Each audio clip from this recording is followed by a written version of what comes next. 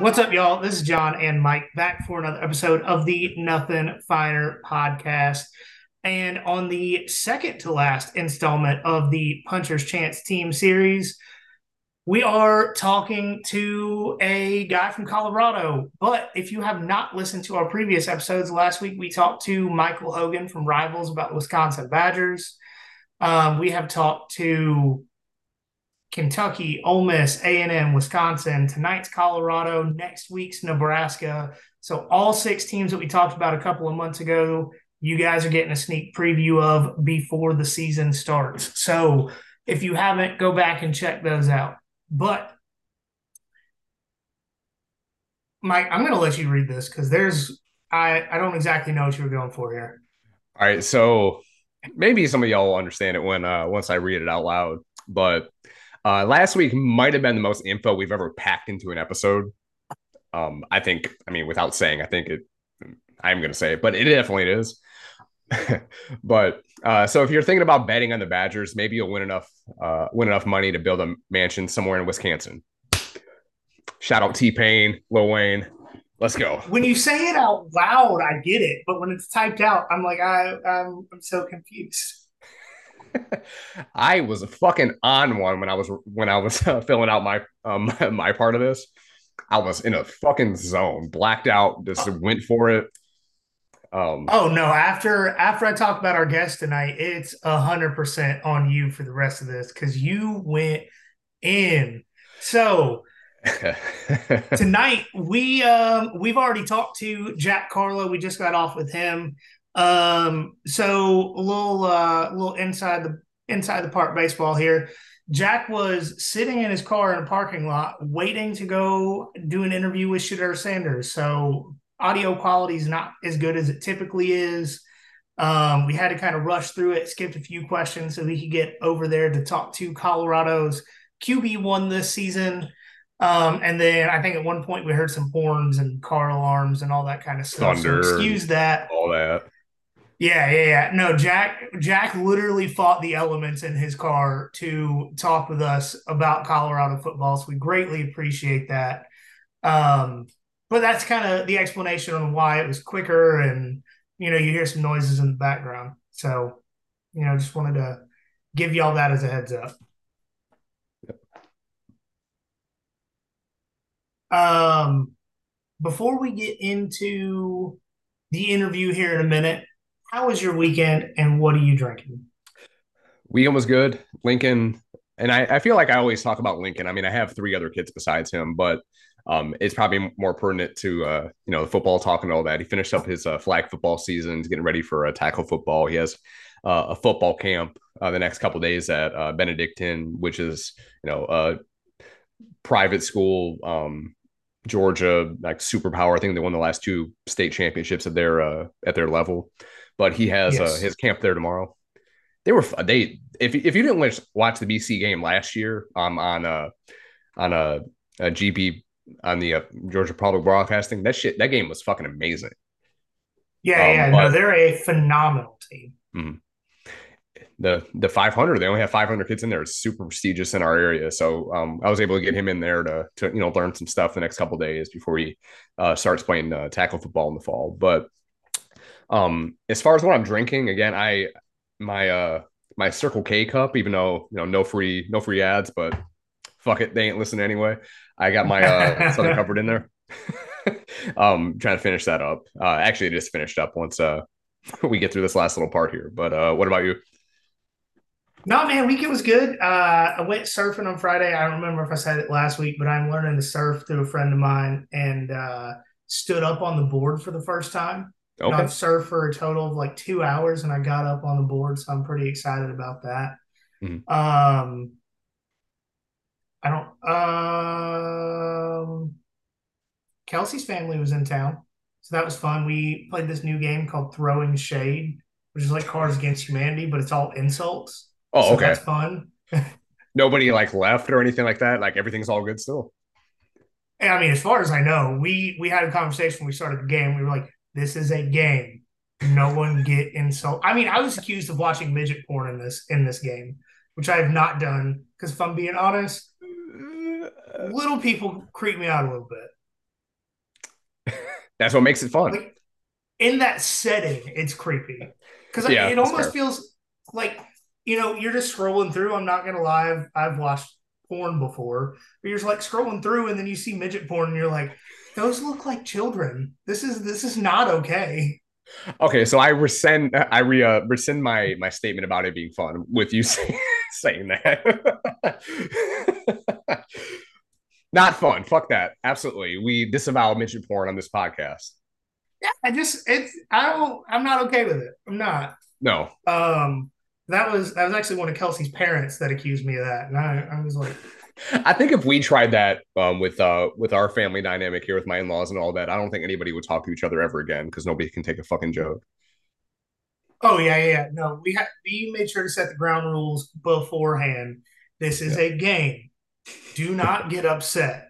And if you get upset, take a second and remind yourself that this is a game. Mm-hmm. But I did win. So, Fuck yeah. There you go. I always winning. That's all I do. You hunted. You ain't gonna be hunted. Yes, absolutely. But no, I am drinking a Whistle Pig single barrel. It says 10-year on it, but I know when I bought it at the store, I bought it in 2021. I remember when I bought it at the store, I want to say they said it was like closer to 17 years than 10 years. Oh, okay. But Whistle Pig just has like a generic single barrel sticker they put on it that says 10. This one is 115.9 proof. Okay. But it's really good. Whistle Pig is a rye. If you are a rye person, I the higher up in age you go, the better it is. Okay. But also, once you get over 10-year, you're talking at over $100 a bottle. So So you lucked out on yeah, getting it at 17 then. yes, no, absolutely. I will say by far the best rye I've ever had, other than what I drank last week with this Harvest Rye. Mm, That was a we just sold our house and have a giant sum of money in our pocket. I'm going to treat myself there you go. situation.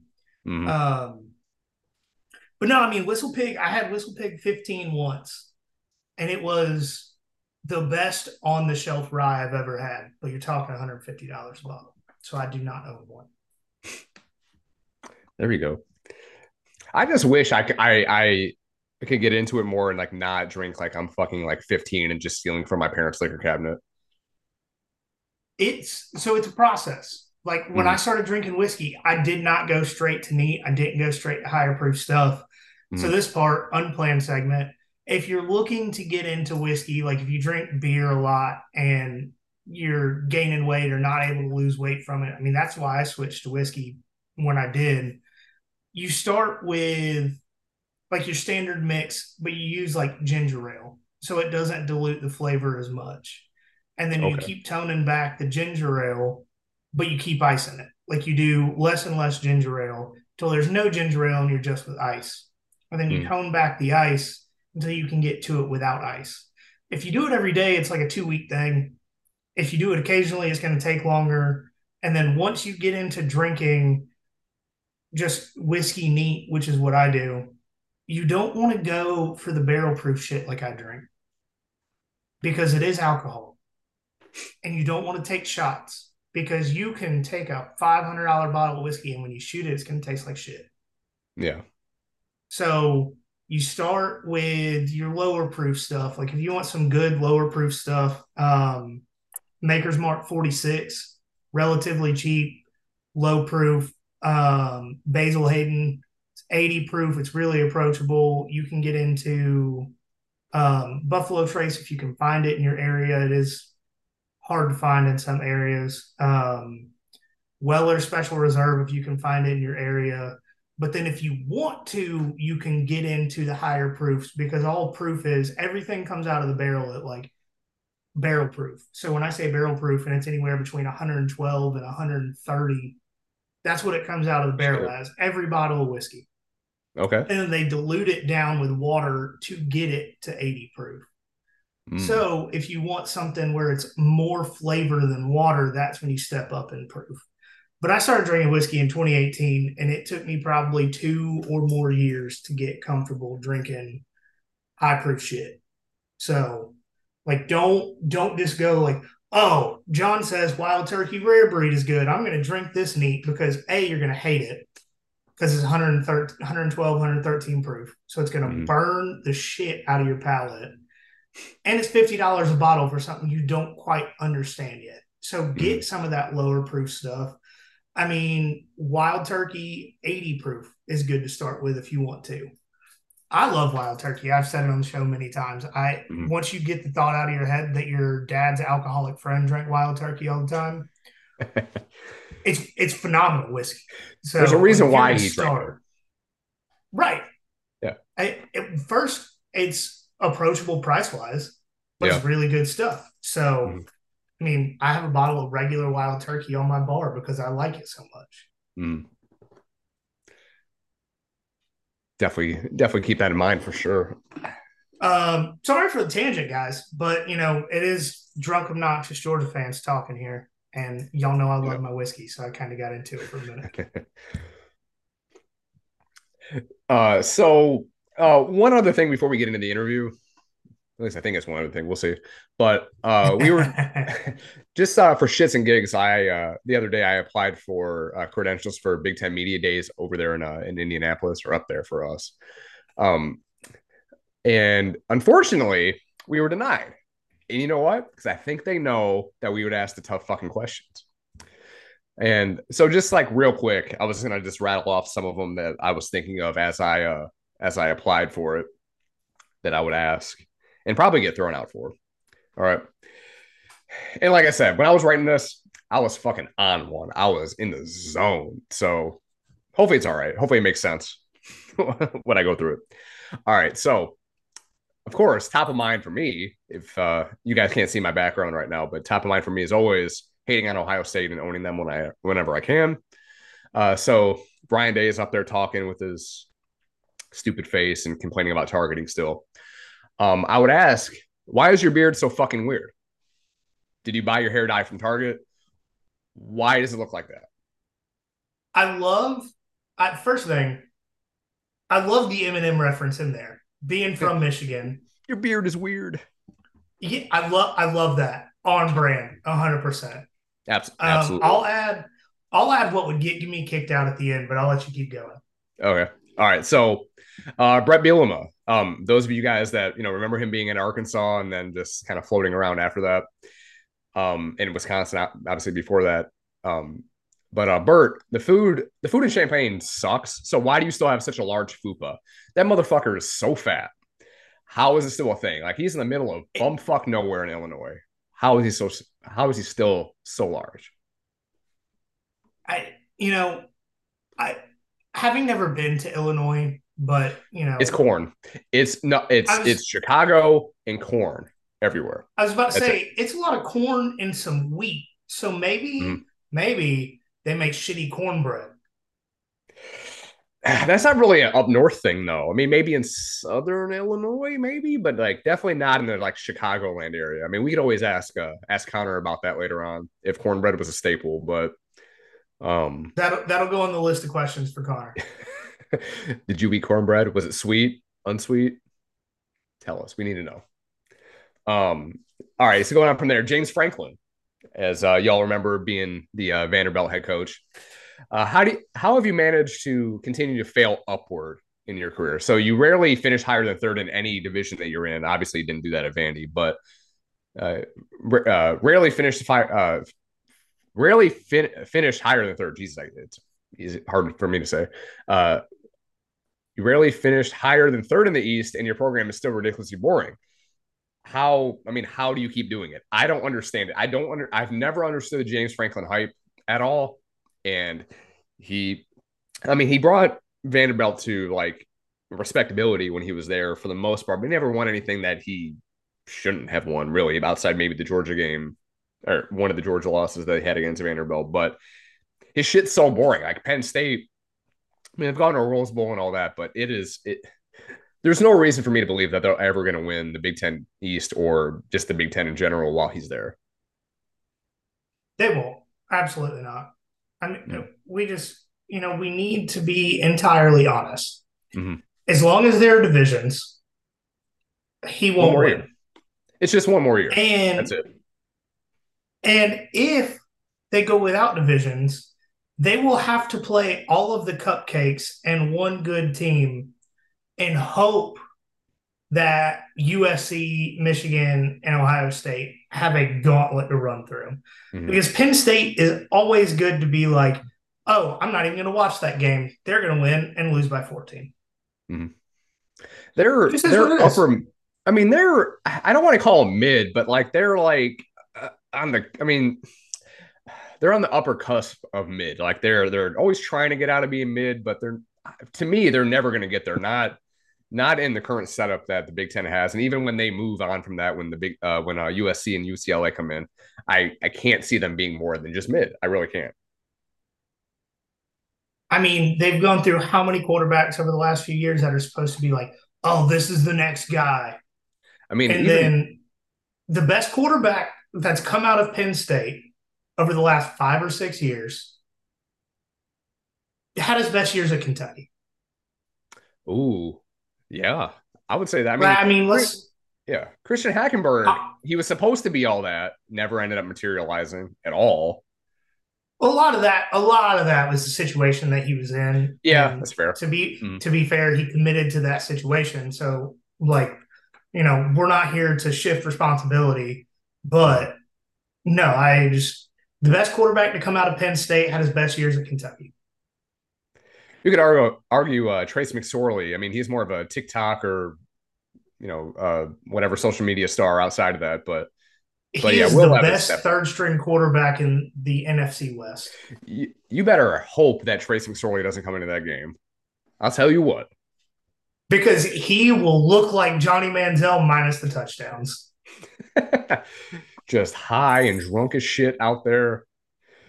Running Allegedly. around, doing ring around the posy with some offensive linemen, and then yeeting a ball downfield right into the defensive back's hands. Yep.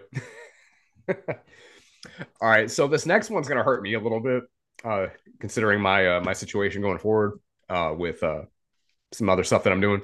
But Jim Harbaugh. So two questions. Do you really drink milk with your steak? I mean, that's a fucking psycho move, in my opinion. I get the protein and all that. Honestly, it should be an NCAA violation It should. I mean, he should. Michigan should pay a fine for that, even being in the conversation that he would do that. It's disgusting. It But really is. The meme goes around all the time about like eating your steak well done or putting ketchup on it should affect your credit score. yeah, Well, let's add drinking milk to that. mm-hmm. Let's it just go ahead and do it. it's so disappointing. Ugh. I You mean, could it's say such that an about Jim upper Harbaugh's career at Michigan too. for the yeah for the most part. At least the first 3 quarters of it. I mean, you can where they're And at right then now is about where Michigan typically is. Like they're on the cusp of being elite, but they can win the Big Ten. But outside of that, it's going to be tough. I mean, well, y'all can. I'll talk about that later, more, throughout the year for sure. But one other question for Jim, because I don't get this opportunity very often. Instead of a beat Georgia period in practice and in fall camp and all that, shouldn't you have a beat TCU period in practice instead? Because Georgia won by 55 against TCU. You continuously shot yourself in the foot against that. You shit the bed. I would be more worried about that than I would be worried about Georgia. yeah. No, I have a question in a similar vein Mm. to that I'm going to throw in here in a minute, so you can keep going. Okay, so two more. So Mel Tucker. So uh, Jack talked about Mel Tucker for a brief moment, how he kind of fucked the program a little bit when he left abruptly after 1 year. But so for Mel, because Tuck coming, you're the only coach to bamboozle a program more into giving you $100 million than Jimbo Fisher. But at least Jimbo won a natty. So how did you do that besides just getting Kenneth Walker? Because that's literally the only thing I can think of. Kenneth Walker won you 9 or 10 games in that year that he was there in his second year on campus. So I'm just curious as to how he convinced them to give him all of that money. And secondly, can we set up a Zoom call where you teach me these tricks? That could be a good second career for him, is just being a motivational speaker, just teaching you his ways. I mean, that I would sign He'll up for that he'll shit be on. the new he'll be the new real sales guy. Like here, when someone says no to you, here's your response. Mm-hmm. The guy that gets a ton of views because he sponsors his post and everybody under the sun scrolls past it. Mm-hmm. But Mel Tucker, I mean, good for him. I'm not hating on him. I mean, he did great things for Georgia. I mean, got us to helped us get to a national championship in 2017, but it didn't work out in Colorado in Michigan. And that was not Michigan State's first or second or third or fourth choice for that job after Mark Antonio decided to retire after like 2 days after he got his big bonus check. And they just Well, gave it it was to him anyway. also But like 2 weeks before they were handed down some NCAA violations. yeah. You know um, what? Mark D'Antonio may have screwed Michigan State more than Mel Tucker. it's a good argument. He at his peak, he was so good. I mean, he beat Michigan all the time. I mean, that's obviously the big game for them because it's their biggest rival by far. And Michigan thinks of them as like second or third for the most part.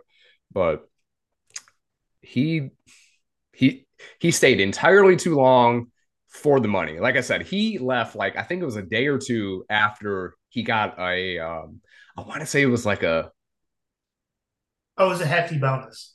oh I want to say it was over 10 million. I mean, it was 8-figure bonus that he got, and he just left after that. And Michigan State didn't try to recoup that or anything, not out of bad faith.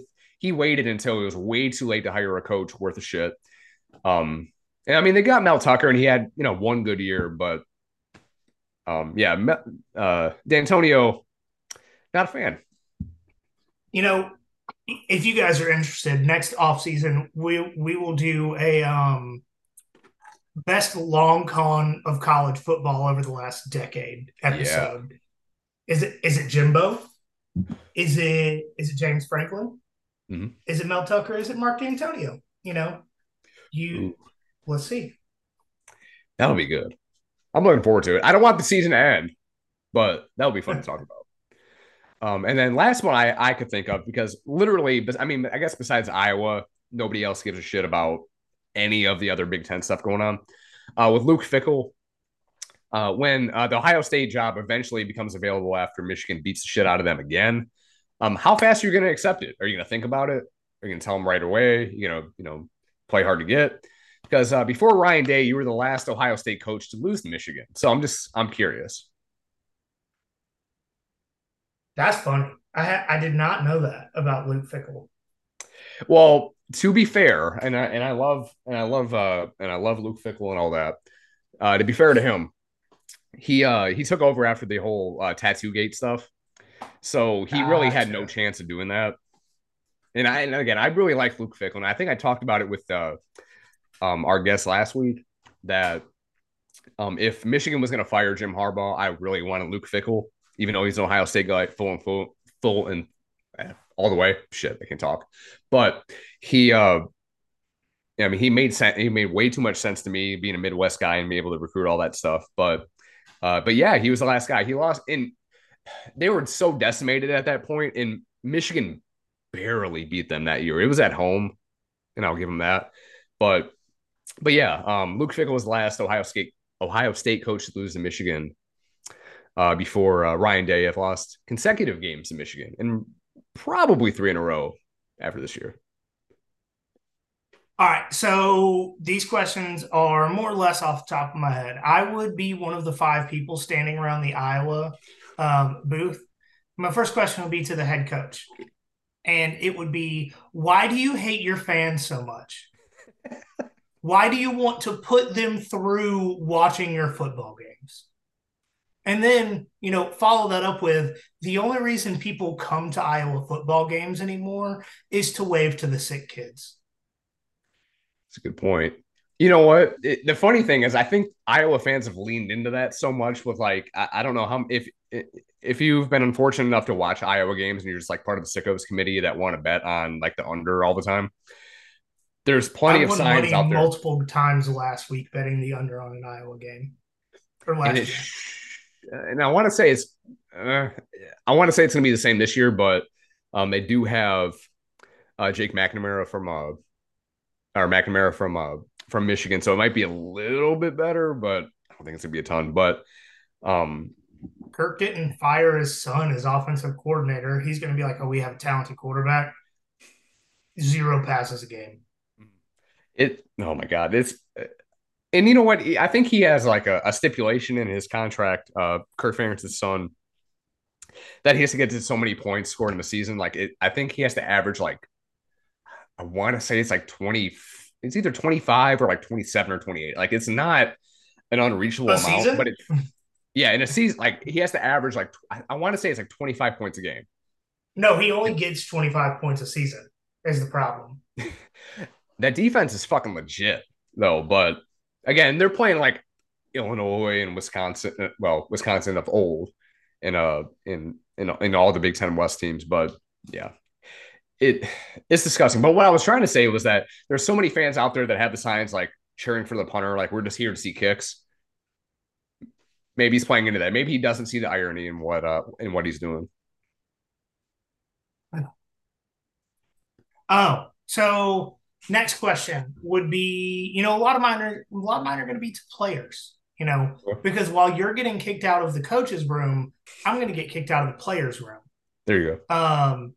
So for Blake Corum, running back from Michigan, my first question would be, on a scale of 1 to 10, how much do you regret your offensive line wearing "Run the Damn Ball" t-shirts before the Orange Bowl?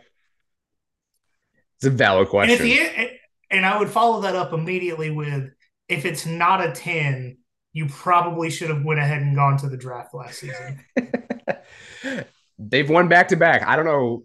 I think you talked about it before that I think the Joe Moore committee is like residing in Ann Arbor or somewhere close to that. So it No, may be a the little the bit Joe Moore biased. committee headquarters is in Ann Arbor. Okay. Maybe a little bit biased. A little Yeah, bit. yeah, yeah. They just don't want their building to get burnt down. They're like, oh, Michigan's won 6 games this year. They got the best offensive line.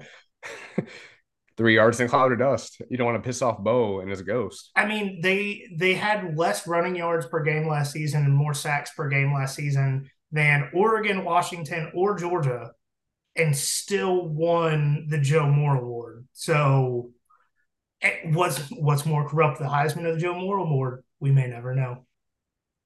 We need to do a deep dive into that. Get camp. I, I just let's not get on that. Let's not get on the awards bullshit Yeah. tangent, because that'll be a 2-hour episode in itself. Um, and then the last question I would ask, because I believe Marvin Harrison was at media days, It hasn't and happened I would. yet. Oh, is he on the list? I got it pulled up. Let me Oh, look he may before I be. say I don't think it's stupid. happened yet. I think it happens. Oh, it may have started today. I have no idea. Once we So got it denied, did I start stopped looking at it. today. It did start today. Oh, did it? Okay. Yeah. So Marvin Harrison is there. I was correct. Okay. So my question would be, hey Marvin, my name's John. I'm from the Nothing Finder podcast. I just want to apologize for all of the memes and reels that our Instagram page has posted about you. I have spent way too much time making those. Um, but for the question, um, how does it feel to know, or how did it feel to send Javon Bullard a card on Father's Day? And that's the point that I would get escorted out of the building. You might get shot. I don't know. It is Indiana. It's in Indianapolis. I don't know. Yeah, but I feel like if there was a Michigan reporter right next to me, they'd be like, fuck yeah, dude. Protect this man at all costs. Yeah, I feel like some big corn-fed Nebraskans would like build a circle around me to keep the Ohio State fans away. Hell yeah, brother. We got to protect this guy at all costs. He says the shit that everybody's thinking. He says the quiet shit out loud. Yeah, that would be what got me kicked out of Big Ten Media Days. You know, I would have a great time. It would be an expensive trip, but Yeah. as soon as we got out, we would go get blackout drunk and then walk back over as everybody was leaving when they're signing autographs with pictures of what you have behind you to Yeah. get signed by Ryan Day. Absolutely. And And there you go. so what Mike has behind him is the picture of Javon Bullard giving that legal hit to Marvin Harrison Jr. Mhm. It's beautiful. I mean, it's to the point where I hung it up in my man cave because I love it so much. Because it's so legal. It's so technically perfect. Hey, we don't need to bring logic or slow mo into this. That was targeting. Mm. If a player gets No. knocked out by a shoulder, it's targeting. Yeah, I mean, head or neck is the same thing as shoulders. I mean, it could you, you don't it's the same thing. It's all in the same area, right?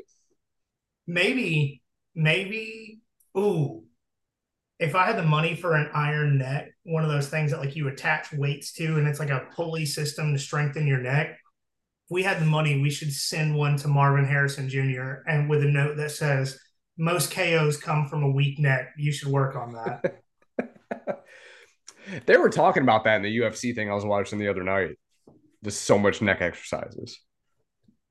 Yeah, I mean it's true because your Yeah. neck stops your head from rebounding unless you get hit in the head with a 2x6. Then Mm. there's no real hope. Personal Mm. experience. But we know that was a little bit long of an intro, but since the interview got cut a little short for Jack going to talk to Shedeur Sanders tonight, we wanted to put a little bit extra in there, that funny stuff. At least we thought it was funny. If you didn't, I think Amazon sells Senses of Humor for $29.99, so you should go buy one.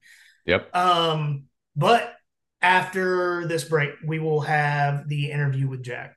And before we get to the interview, we are going to start throwing in just like a 5-10 second clip of music because we go through Spotify and we can do that. So it's something we're going to start. If you hate it, let us know and we'll quit. So don't try to make it my fault. If you plan on leaving, don't come at all. All right, guys, tonight we have on Jack Carlo. I pronounced that correct. Yes, yeah, that's correct. All right, so Jack is a Colorado alum and managing editor for Buffalo's Wire. Jack, can you tell the listeners a little bit about yourself? You can go into as much detail or just say, I'm Jack, Sure. whatever you feel like doing. Yeah. I graduated from CU in 2022 with a journalism degree. While I was there, ran the sports section of the CU Independent student newspaper. And then the fall of my senior year, got this gig with Buffalo's Wire, and it's part of the USA Today Sports Media Group, where we have, I believe, 24 other colleges with similar wire websites. Born in Boulder, yeah, lived here all my life, and yeah, excited to talk some Colorado football today. Awesome. Yeah, that's awesome. I love Colorado, so I couldn't blame you for not leaving.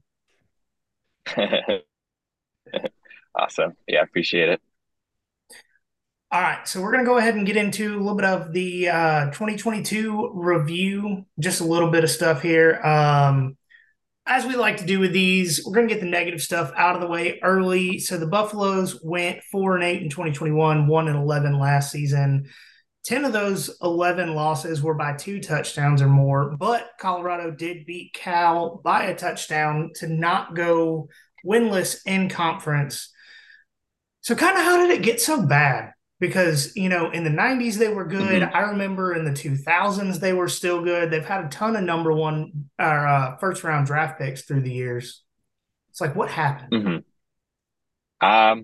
I would just say overall, I guess, instability at the head coaching spot, which is, yeah, obviously extremely important.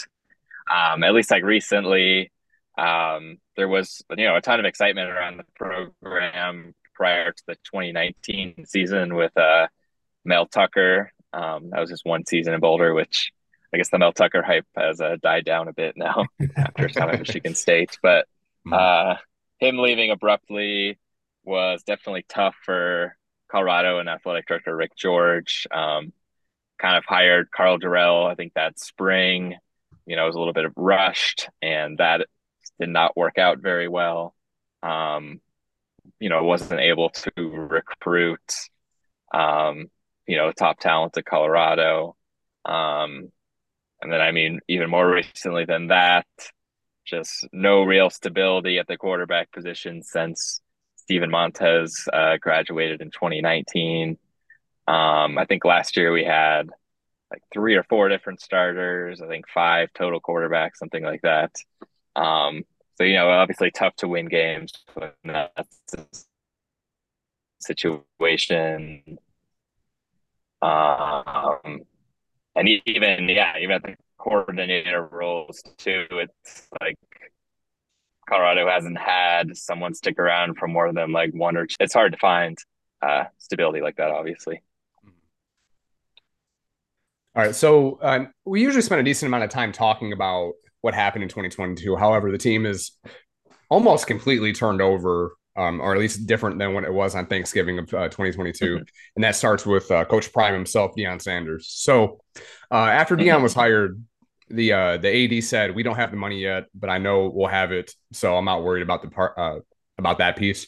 Has Rick George explained how the school is going to actually pay Deion that $5.5 million salary?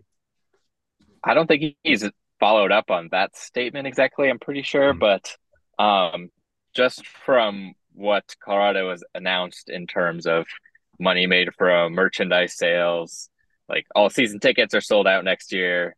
2 games are sold out so far for next year. Colorado already has multiple primetime TV games. So I think Rick George was kind of betting on that to happen, and it has happened so far. So I wouldn't say there are any worries in terms of putting that money together for him. So in Coach Prime's first meeting, he said quite a few notable things. We're just going to quote a couple of them here that have obviously made the rounds on social media. So I want you all to get ready to go ahead and jump in that portal and do whatever you're going to get. And then we got a few positions already taken care of because I'm bringing my luggage with me, and it's Louis.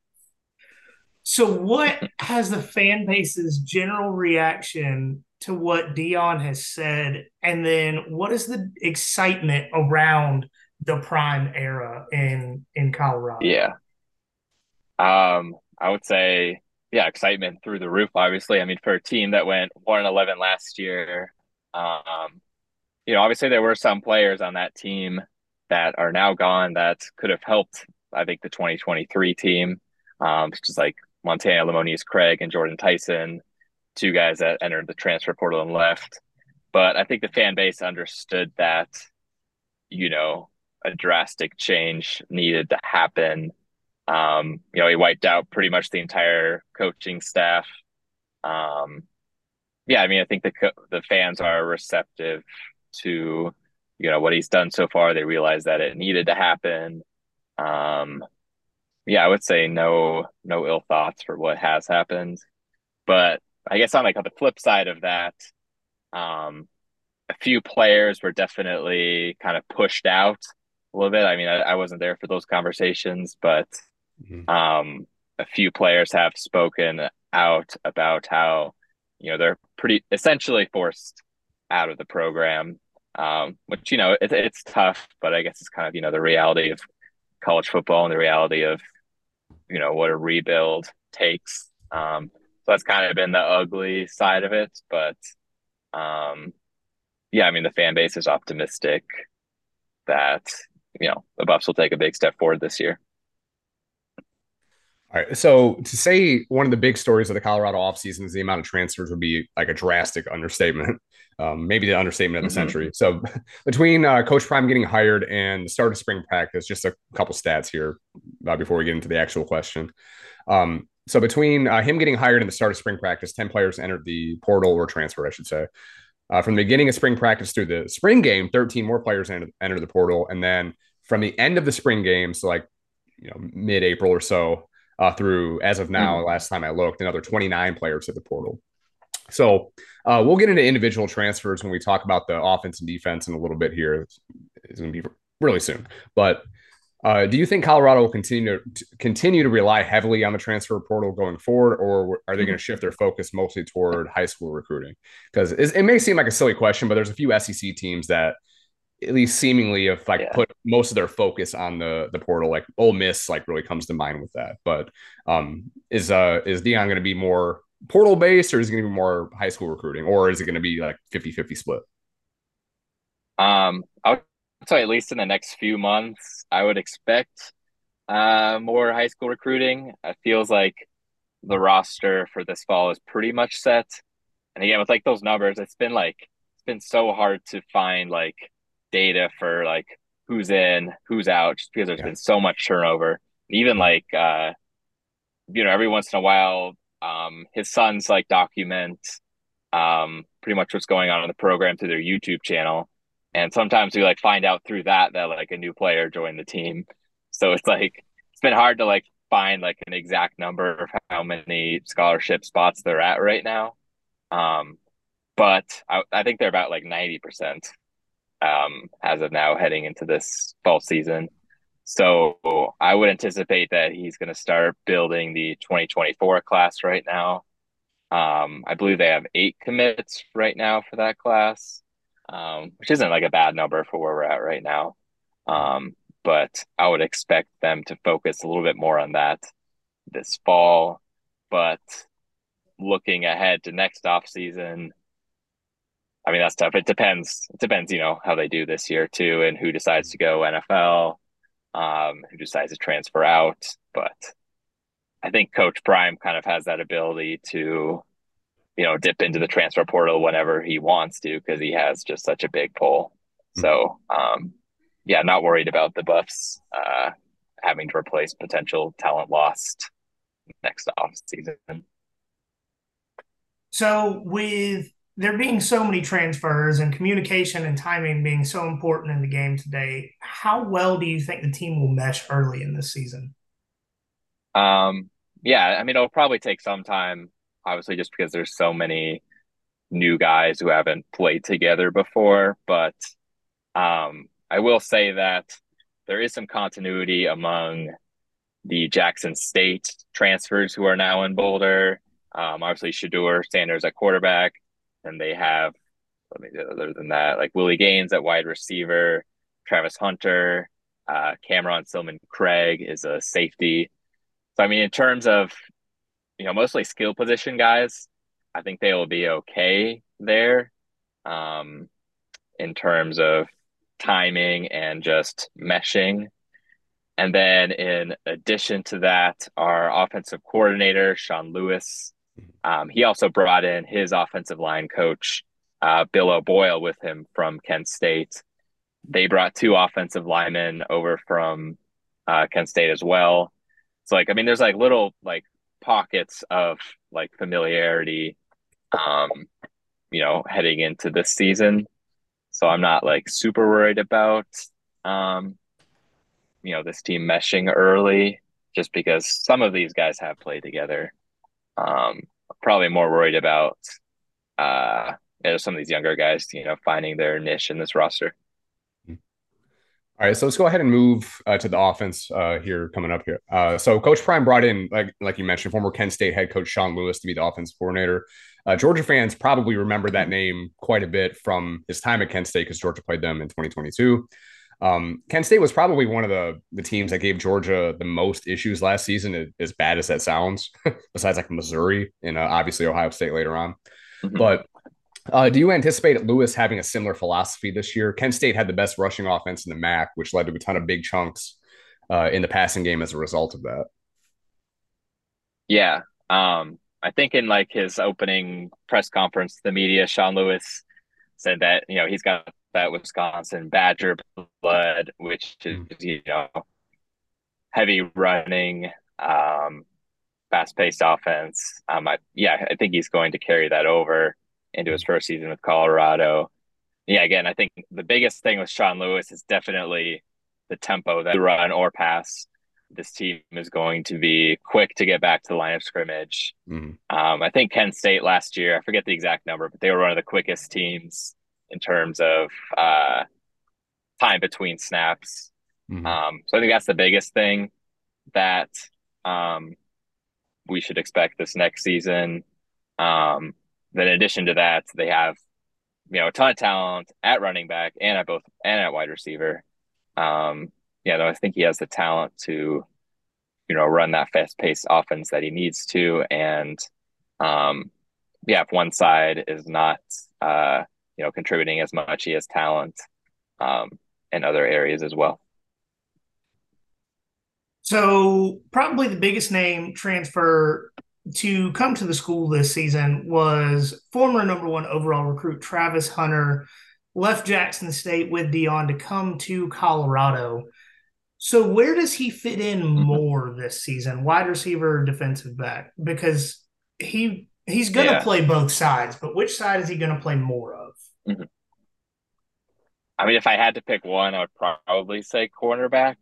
I mean, at least like heading into the spring, I don't think a lot of us here at Colorado realized how good of a wide receiver he was. Yeah. I think I'll admit that I was expecting him to be, at least 90% cornerback, and then maybe, come in occasionally at wide receiver if, they need a big play or something like that. But I think this spring and in the spring game, I mean, he took the majority of his reps this spring at wide receiver, at least at the beginning of camp. And he played both ways, I believe 50-50 in the spring game. He was first team offense, first team defense in that spring game, at least. But I mean, at least at Jackson State, he was used primarily as a cornerback. And I mean, it's tough at the college level to play both 50-50 like that. But so I'll say mostly cornerback, but he'll be in there quite a bit at wide receiver as well. Yeah, from what I read about him, just kind of like a scouting report. I mean, he at the NFL level, he projects to be a shutdown corner. So that doesn't surprise me at all. But in the spring game, he played really well at receiver. He made a couple plays there when I rewatched it the other day. So that was interesting to see where he ends up playing more for sure. Yeah. All right. Excuse me. All right. So Colorado also brought in a couple of transfers from USF. So shout out Tampa in Jimmy Horn and Xavier Weaver. Both guys were explosive in their time with the Bulls. So with that said, is there any other wide receiver depth besides Hunter, Horn, and Weaver? Yeah. There have been a few names that have kind of surprised or impressed this summer. I think the biggest one is this JUCO transfer, Javon Antonio, really big wide receiver. I have no idea what the starting lineup's going to look like. It's probably going to be Horn, maybe Weaver, maybe Hunter. I mean, those three are feels like they're at the top of the depth chart right now. But Javon Antonio has been making a lot of noise this summer. Other guys to know, Jalen Ellis, I think he's a transfer from Baylor. Willie Gaines is another Jackson State guy. You got to think some of the Jackson State guys have at least a slight leg up in terms of, working with Coach Prime and Shedeur. I mean, that's the Louis luggage, right? Yeah. It is a Louis luggage. Yep. I think that's what Willie Gaines said in his commitment tweet. It was some reference to that. But nice. And then the one incoming freshman too, 4-star Marion Miller. Not sure how much he's going to play this year. Maybe he'll redshirt, but I mean, he's got the talent to be a contributor at least in 2024, I'd say. Okay. So the offensive line is one of the few position groups that returns quite a few players from last year. I mean, you've got 6'10" left tackle, Jared Christian, name that starts with an L that I'm not even going to try. Lichtenhan. Lichtenhan. They call him the Tank. Lichtenhan. That's what he's called. Lichtenhan, I'm pretty sure.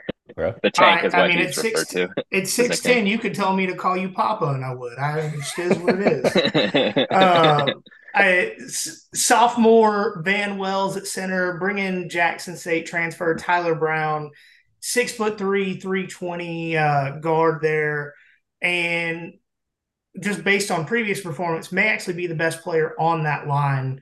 So, how much do you expect the offensive line to improve this season? Yeah, I would say definitely a lot. That was definitely CU's worst spot in 2021. Got a little bit better in 2022, but I mean, again, you can't really like compare the past two seasons to what's going on now just because there's so many new guys. Um, Hank, I think he took over the starting left tackle spot about midway through last season, and Van Wells, I think he was a Pro Football Focus All Pac-12 honorable mention at center or something like that. So he made some noise last year for sure. I believe he was a true freshman last year, starting at center. So I anticipate him starting there as well. Um, but also with Bill O'Boyle, I would expect two guys that he brought over with him from Kent State to potentially start in Savion Washington. He probably figures as a starting right tackle. Um, and then Jack Bailey, which I believe he's more of a guard. Jack Bailey is another name to know, another Kent State guy. You think you'd have to assume that those guys would have a little bit of a step up. Isaiah Jatta is another JUCO guy. I think he's one of 4 or 5 JUCO offensive linemen that have transferred to Colorado this offseason, which has been kind of interesting. And Landon Beebe is a Missouri State transfer. He's another guy that I think will get some decent snaps next year.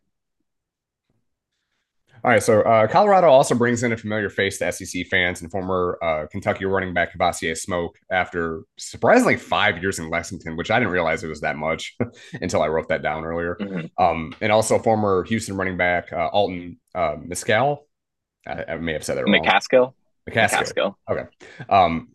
He missed last season with a ACL tear. So who do you think has the edge in the RB1 race? Yeah, that's tough. I think it depends on how McCaskill looks in fall camp with his ACL. I think if he's at 100%, he's probably the number one guy. But I think they have the talent to have a kind of a running back by committee, type of room. But with Kavosiey, as you said, with 5 years of experience in the SEC, it's tough not to go to that as well. Mm-hmm. And he's definitely one of the faster guys in that room. But even beyond those two, we have incoming freshman Dylan Edwards. I think he's going to get a lot of playing time next year too. He might be the fastest guy on CU's roster right now. I think those three are kind of the big names to know. But again, if McCaskill is 100% by the end of August, I would probably put my money on him being the starting running back in week 1. Did he tear his ACL in the preseason last year, or did he play a little bit? It was last preseason. I'm pretty sure, or it might have even been spring 2022. Okay, so that would be best case scenario if it was a spring. I'd have to remember. I would have to double check that, but he did not play any snaps last year, at least. Okay. With that said, he should probably, hopefully, be healthy. ACLs are still a tricky thing. Yeah, I think you are. Mm-hmm. So, last question on the offense is about the quarterback. And other than Travis Hunter, obviously the biggest transfer is Shedeur Sanders. And Deion Sun threw for almost 7,000 yards and 40 touchdowns in his 2 seasons at Jackson State. For those of us, not necessarily myself, because I watched as much Jackson State as I could, but those of us that didn't watch Shedeur at Jackson State, what can we expect to see from him this year? I think his accuracy is what really stood out to me, at least in spring camp from everything I saw. Also, just his leadership abilities. He's only a junior, but just how mature he is for his age, really impressed me. Obviously he's a Sanders, so the spotlight's been on him pretty much his whole life. So, I don't think he feels pressure that much, or at least that's what he says. Just think his leadership abilities and his overall arm accuracy. Also, I guess in terms of his play, he didn't run like a ton at Jackson State, at least looking at the numbers, which I would assume he won't run quite as much at Colorado. I mean, obviously his father's the head coach, so he probably doesn't want him to run too much, just to stay healthy. But I mean, that's good for Colorado too, because behind Shedeur, they don't have a lot at the quarterback position. That's definitely a big concern right now. Is if Shedeur gets hurt, the Buffs would definitely be in trouble. Yeah, that was going to be our other question about the quarterback room. Is are there any quarterbacks that were brought in that Colorado could still be competitive with if Shedeur was to go down or miss a couple snaps or a game or two? I mean, yeah, it's a big drop off just because I mean the two other guys to know are Ryan Staub and Kason Wiseman. They're both incoming freshmen. So you're not really Oh sure what to boy. expect from that. Yeah. There is another they added a JUCO transfer to Gavin Cold is his name. But I'm not sure what you're gonna get out of that either. And then they have a walk on to so behind Shedeur, nobody with Division 1 talent. Ooh. Yeah, or Division 1 experience. Mm. They do have Division 1 talent, but not experience. Yeah. Hot take: Travis Hunter is QB2. I mean, he might be. That could happen. That could happen. I would not be surprised.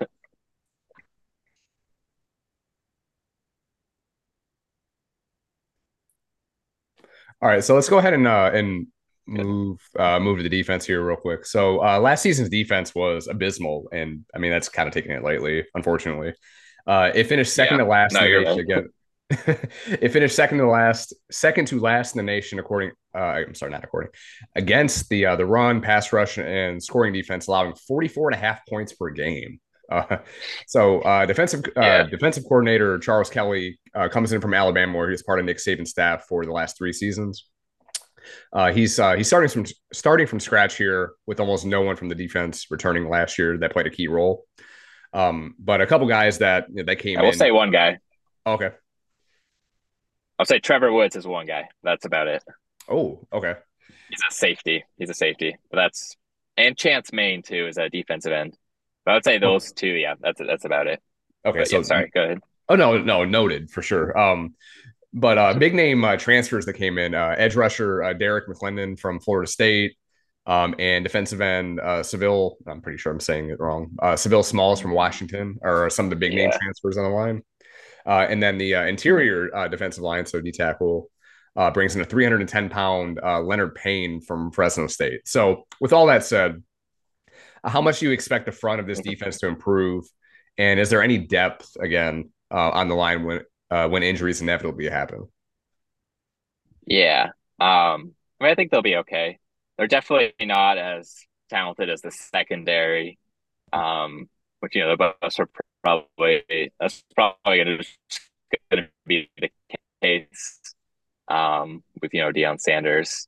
Mm. I think he even said like the Buffs are like one of the few college football teams that are building like from the outside in, like from the secondary to the D line. So Mm. I mean, I don't know if it's fair to say like the D line has been a focus this offseason, but I mean they do have some depth there. Other guys that will probably contribute. Jordan Dominic, he played a little bit at Arkansas the past couple of years. Taj Alston's a West Virginia transfer. Uh, Chance Main is a returner, one of the few returners. And he's looked really good this offseason, put on a bunch of weight. Um, and then Shane Cokes is a Dartmouth transfer who had a pretty good spring from everything we've heard. I think he could be another leader on that D line.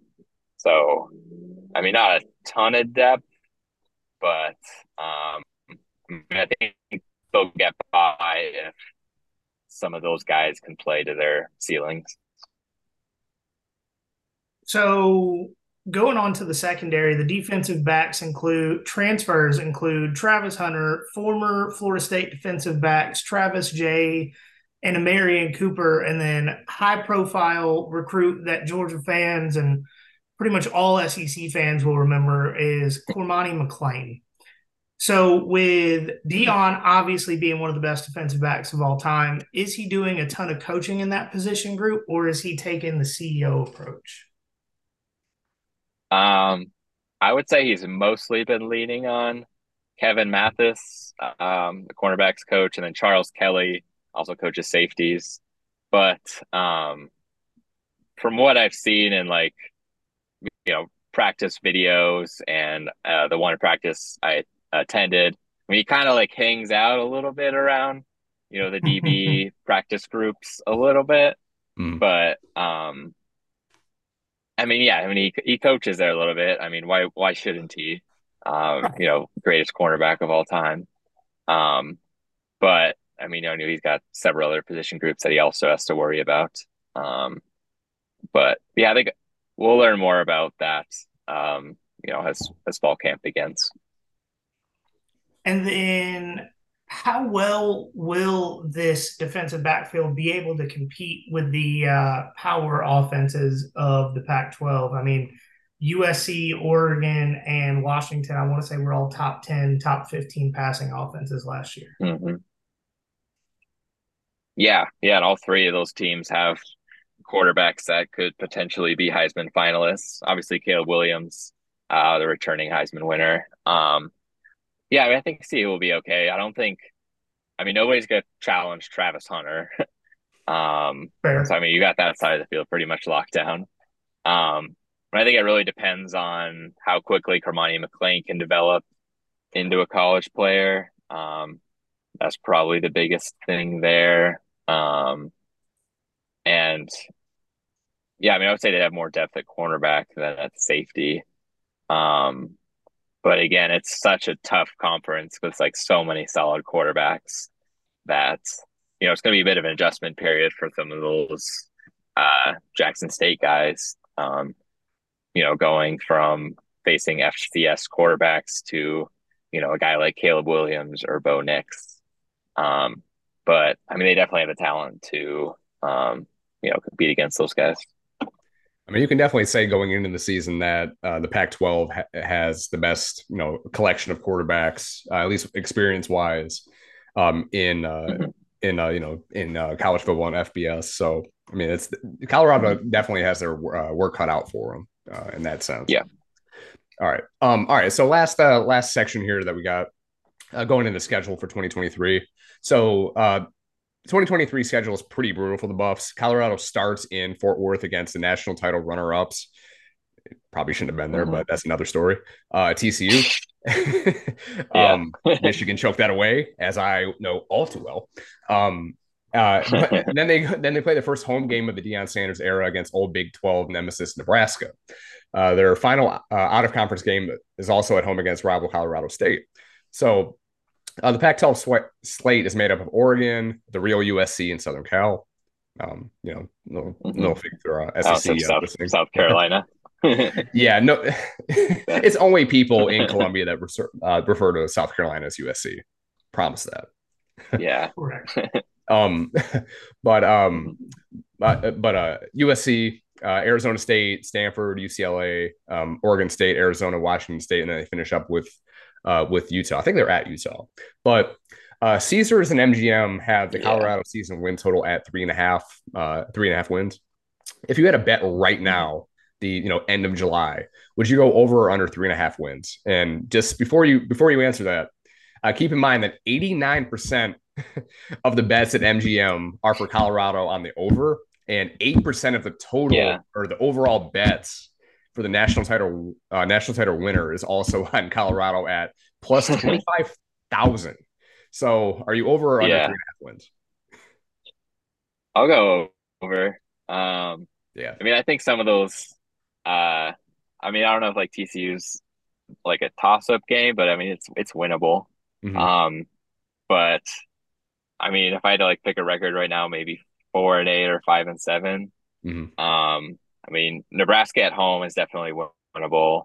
Yeah. Colorado State, you better win that one. ASU, yeah, you gotta. That would, yeah. If CU starts the season 0-3, after losing to Colorado State, that's gonna be tough. But Stanford, that should be a win too. Then ASU, Arizona, and Washington State. Those are also very winnable games. So I mean, I see 4 wins in there. Mm-hmm.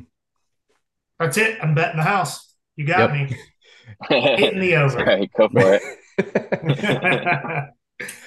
All right, so I think it's probably the last question because you've got to run. But it's kind of interesting. So with the Pac-12, at least from the outside, looking like they won't make it very much longer as a conference, losing USC and UCLA, rumors about Oregon and Washington seemingly coming out every day about new conferences. Where do you see Colorado playing in 5 years? I'm going to say Big 12. Yeah. Seems like, I mean, I'm like kind of like biased from what I read, but it seems like Colorado has been like Pac-12 team that has been linked most to the Big 12. You know, obviously former conference, and you know, geographically, like Colorado definitely fits that conference probably better than the Pac-12. And I think most Buffs fans want to see a return to the Big 12. I mean, you just got like, you know, better rivalries there. But I mean, it won't just be C. It would probably be 4 corner schools. All 4 of them in total. I mean, if the Pac-12 does collapse, but you know, it really depends on what type of media rights deal the Pac-12 is able to land, and you know, we're still waiting on that. With, you know, it seems like no end in sight. That whole thing. I mean, like until that gets. No, that whole thing was Sorry, funny. At Pac-12 Media Days, one of the reporters asked if, like the commissioner, and I always forget his name, but the commissioner said that, you know, we're not going to announce any deal right now because we're going to concentrate on football. And then another reporter asked, so there's a deal in place then? And then he's like, well, I'm not. He was like non-committal. Like he called him on his shit, more or less. It was hilarious. Yeah, but yeah, I mean, do you see? I mean, does Colorado go without the 4 corner schools to the Big 12, you think? Yeah, I think they could. I mean, I feel like the Big 12 is like a little different than the Pac-12. Like you don't need like a travel partner kind of thing. I mean, like the Pac-12 is so like linked with like the Northern California schools, Southern California, Oregon, Washington, where I think like Big 12 is like a little bit different. So yeah, I mean, I think they could go alone too. But if that happens, then the other remaining Pac-12 schools will also want out too. I couldn't imagine like a 9-team Pac-12. Yeah, they would be. I mean, maybe they'll add San Diego State. I don't know. I mean, it's not looking like that anymore. But I mean, San Diego State is the pro team. I mean, since the Chargers left, I mean, they're the football power in San Diego at this point now with Brady Hoke. Yeah. God. Yeah. But I mean, that's definitely got to be the school that Pac-12 is targeting right now to add. And SMU, which it seems like, I mean, if it was the 80s, that would be a good move. But I'm like, the Big 12 ignored SMU even when they expanded twice. So, I mean, that it seems like it's a lot of desperation. Yeah. I would say, sorry, did you hear that lightning? Sorry, I'm outside.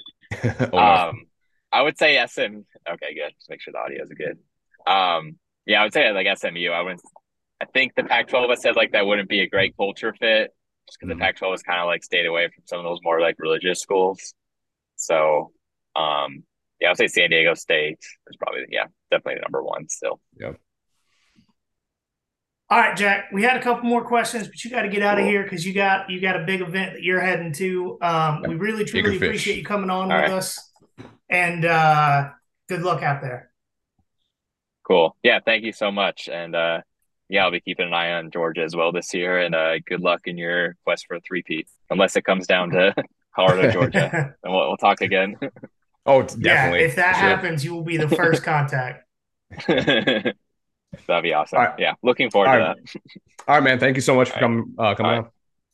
Cool. Thank you, guys. Have a good one. Thank you. Thanks. You too. All right, guys. As we do every week, Follow the Twitter at nothing.finer.pods. We now have a Threads, which is Instagram's new Twitter. I believe it is the same handle. Mike, correct me if I'm wrong. It's nothing.finer.pod. It seems like Threads is almost already dead, but I'll still be posting stuff on there. It was 2 days of interesting stuff, and now it's a barren wasteland. But if you're on there, please follow us. We got way more followers on there than we do Twitter. Yes. And, follow us on Twitter at finer.pod. If you don't have a Twitter, make a Twitter. Please. We get more interesting people on the show to talk to with more followers on Twitter because that's where most people respond. We've gotten more followers over the last week or so. Mike's been killing it. He's gotten our handle on the Paul Feinbaum show a ton of times at this point. We've gotten some retweets and responses from verified accounts, but the more followers and more cool people we can get. So please go follow us there. Facebook and YouTube, just search us there. As the season gets going, we will post more to YouTube. But honestly, work's just been extremely busy lately to the point where I don't have very much time to make videos to post. So we will get back into that. Trying to think if we got anything else to plug. No, I don't think so. I think that's all good. I mean, if anybody has a Wisconsin or Nebraska connection, hit us up on, Twitter, Threads, Instagram, whatever, text, whatever, however you want to get us. Smoke signal, carrier pigeon, whatever. Let us know. Big Ten doesn't want to talk to us. Please don't call me because I probably won't answer. The Big Ten's scared. We want to talk to them. I will say, please rate and review the show on Apple or Spotify if you have not yet. That also helps us get the word out to more and more people. And I still do have a stack of stickers. So if you send me a screenshot, I will send you a sticker. Only one person has done that yet, and they already got a sticker. So please help us out with that. I would venture to say download, download several times, listen to it, and heck, put it on mute, listen to it overnight a few times, put it on repeat. Help us out. Yeah, absolutely. The more you guys listen and the more you share our stuff, the more it helps us be able to grow and get more cool people on the podcast. So anything you can do, whether it's sharing it to social media, texting it to your friends, literally anything helps. And next week will actually be our 1 year anniversary as a podcast. So that'll be pretty cool. Mm-hmm. We've done a lot in our 1 year, but we want to continue to grow. So anything you guys can do to help us out would be greatly appreciated. Certainly. But as always, guys, remember, there is nothing finer in the land than a drunk, obnoxious Georgia fan. 3rd and a mile. Duggan from the 2 will throw it all the way across the field. It's picked up by Bullardy. Bullard got it again. And Bennett to throw, lobs it to the right corner. There's McConkey. He got on his donkey and made a sliding catch in the right corner. Touchdown.